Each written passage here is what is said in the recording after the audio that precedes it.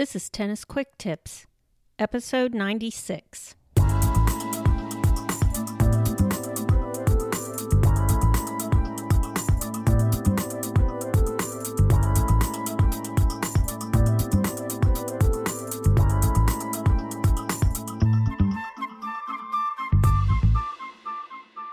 Hi, it's Kim from TennisFixation.com. I'm your host for the Tennis Quick Tips podcast.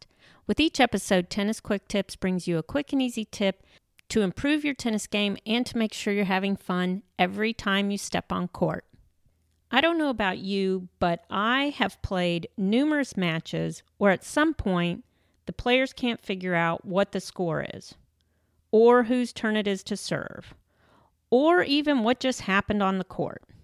And this is especially true in a doubles match where four players may come up with four very different versions of what's happening at any particular time in a match.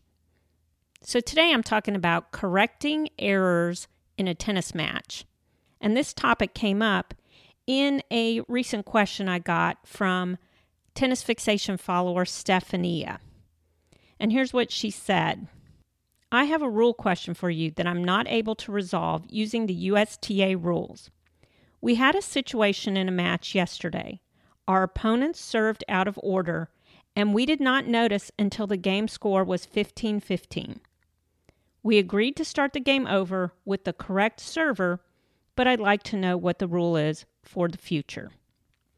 Well, the good news is there actually is a rule on this. If we go to the ITF rules of tennis, Rule 27 is called correcting errors. And that rule actually addresses this specific situation. It says, and I quote here, as a principle, when an error in respect of the rules of tennis is discovered, all points previously played shall stand. Errors so discovered shall be corrected as follows. And in paragraph C, it states, if a player serves out of turn during a standard game, the player who was originally due to serve shall serve as soon as the error is discovered. However, if a game is completed before the error is discovered, the order of service shall remain as altered. So in Stephania's case, the players discovered the error in the middle of the game when the score was 15-15. And as soon as they discovered it, they did do the right thing by immediately correcting their service order error and switching to the proper server. But where they messed up was in starting the game over. They should have continued to play with the servers in the correct order, but with the score at 15-15.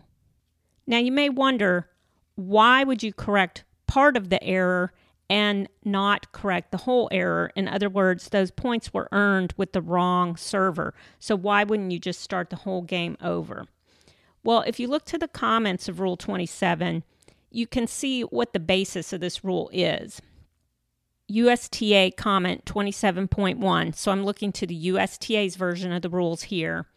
The comment says, quote, the general guiding philosophy regarding any mistakes made by players in failing to change ends, serving from wrong ends, serving to the wrong court, receiving from the wrong court, etc. is this. Any such error shall be rectified as soon as discovered, but not while the ball is in play, and any points completed under the erroneous conditions shall be counted. So that's the quote, general guiding philosophy that the USTA gives us. And the point they're trying to make is, while fairness is the most important thing in a tennis match, not wasting time is also very important. And this is especially true in tournaments. So when the players have played points in good faith, those points stand and the error is corrected. But you don't go back and replay those points. You may have experienced an application of this philosophy when players disagree on the score in a match. In Stephania's case, they agreed on the score, but their error occurred in the service order. I've been in a lot of situations where at some point players actually disagree on the score, and the rules tell us in that situation you back up and the score becomes the score that all of the players agree that at some point that was the correct score, and now you go forward and replay those disputed points. Again, the rules are seeking fairness, but they don't want you wasting time by replaying points that everyone agrees are valid points. If you get in a situation where you know some kind of error has occurred on your court, especially if you get in a situation where an error seems to have occurred during a tiebreak, I highly recommend you whip out your copy of the tennis rules, because there are a lot of exceptions, especially in the tiebreak situation, and they are set out extensively in the tennis rules, in the comments. In fact, just this year, a new comment was added. It's comment 27.12, and it talks about what happens if a match or a pro set is supposed to be played with a 7-point tiebreak and the players mistakenly play a 10-point tiebreak. And then it walks through the potential situations that could happen depending on the score. And what's interesting in this particular comment is that the last sentence is, this could result in unusual situations in which the player who first reached 7 points and was ahead by at least 2 points ends up losing the set. So I'm not going to tell you, it took me a while to think about this and figure out how that could occur. And it clearly, from the way they've stated in this comment what should happen, it can occur.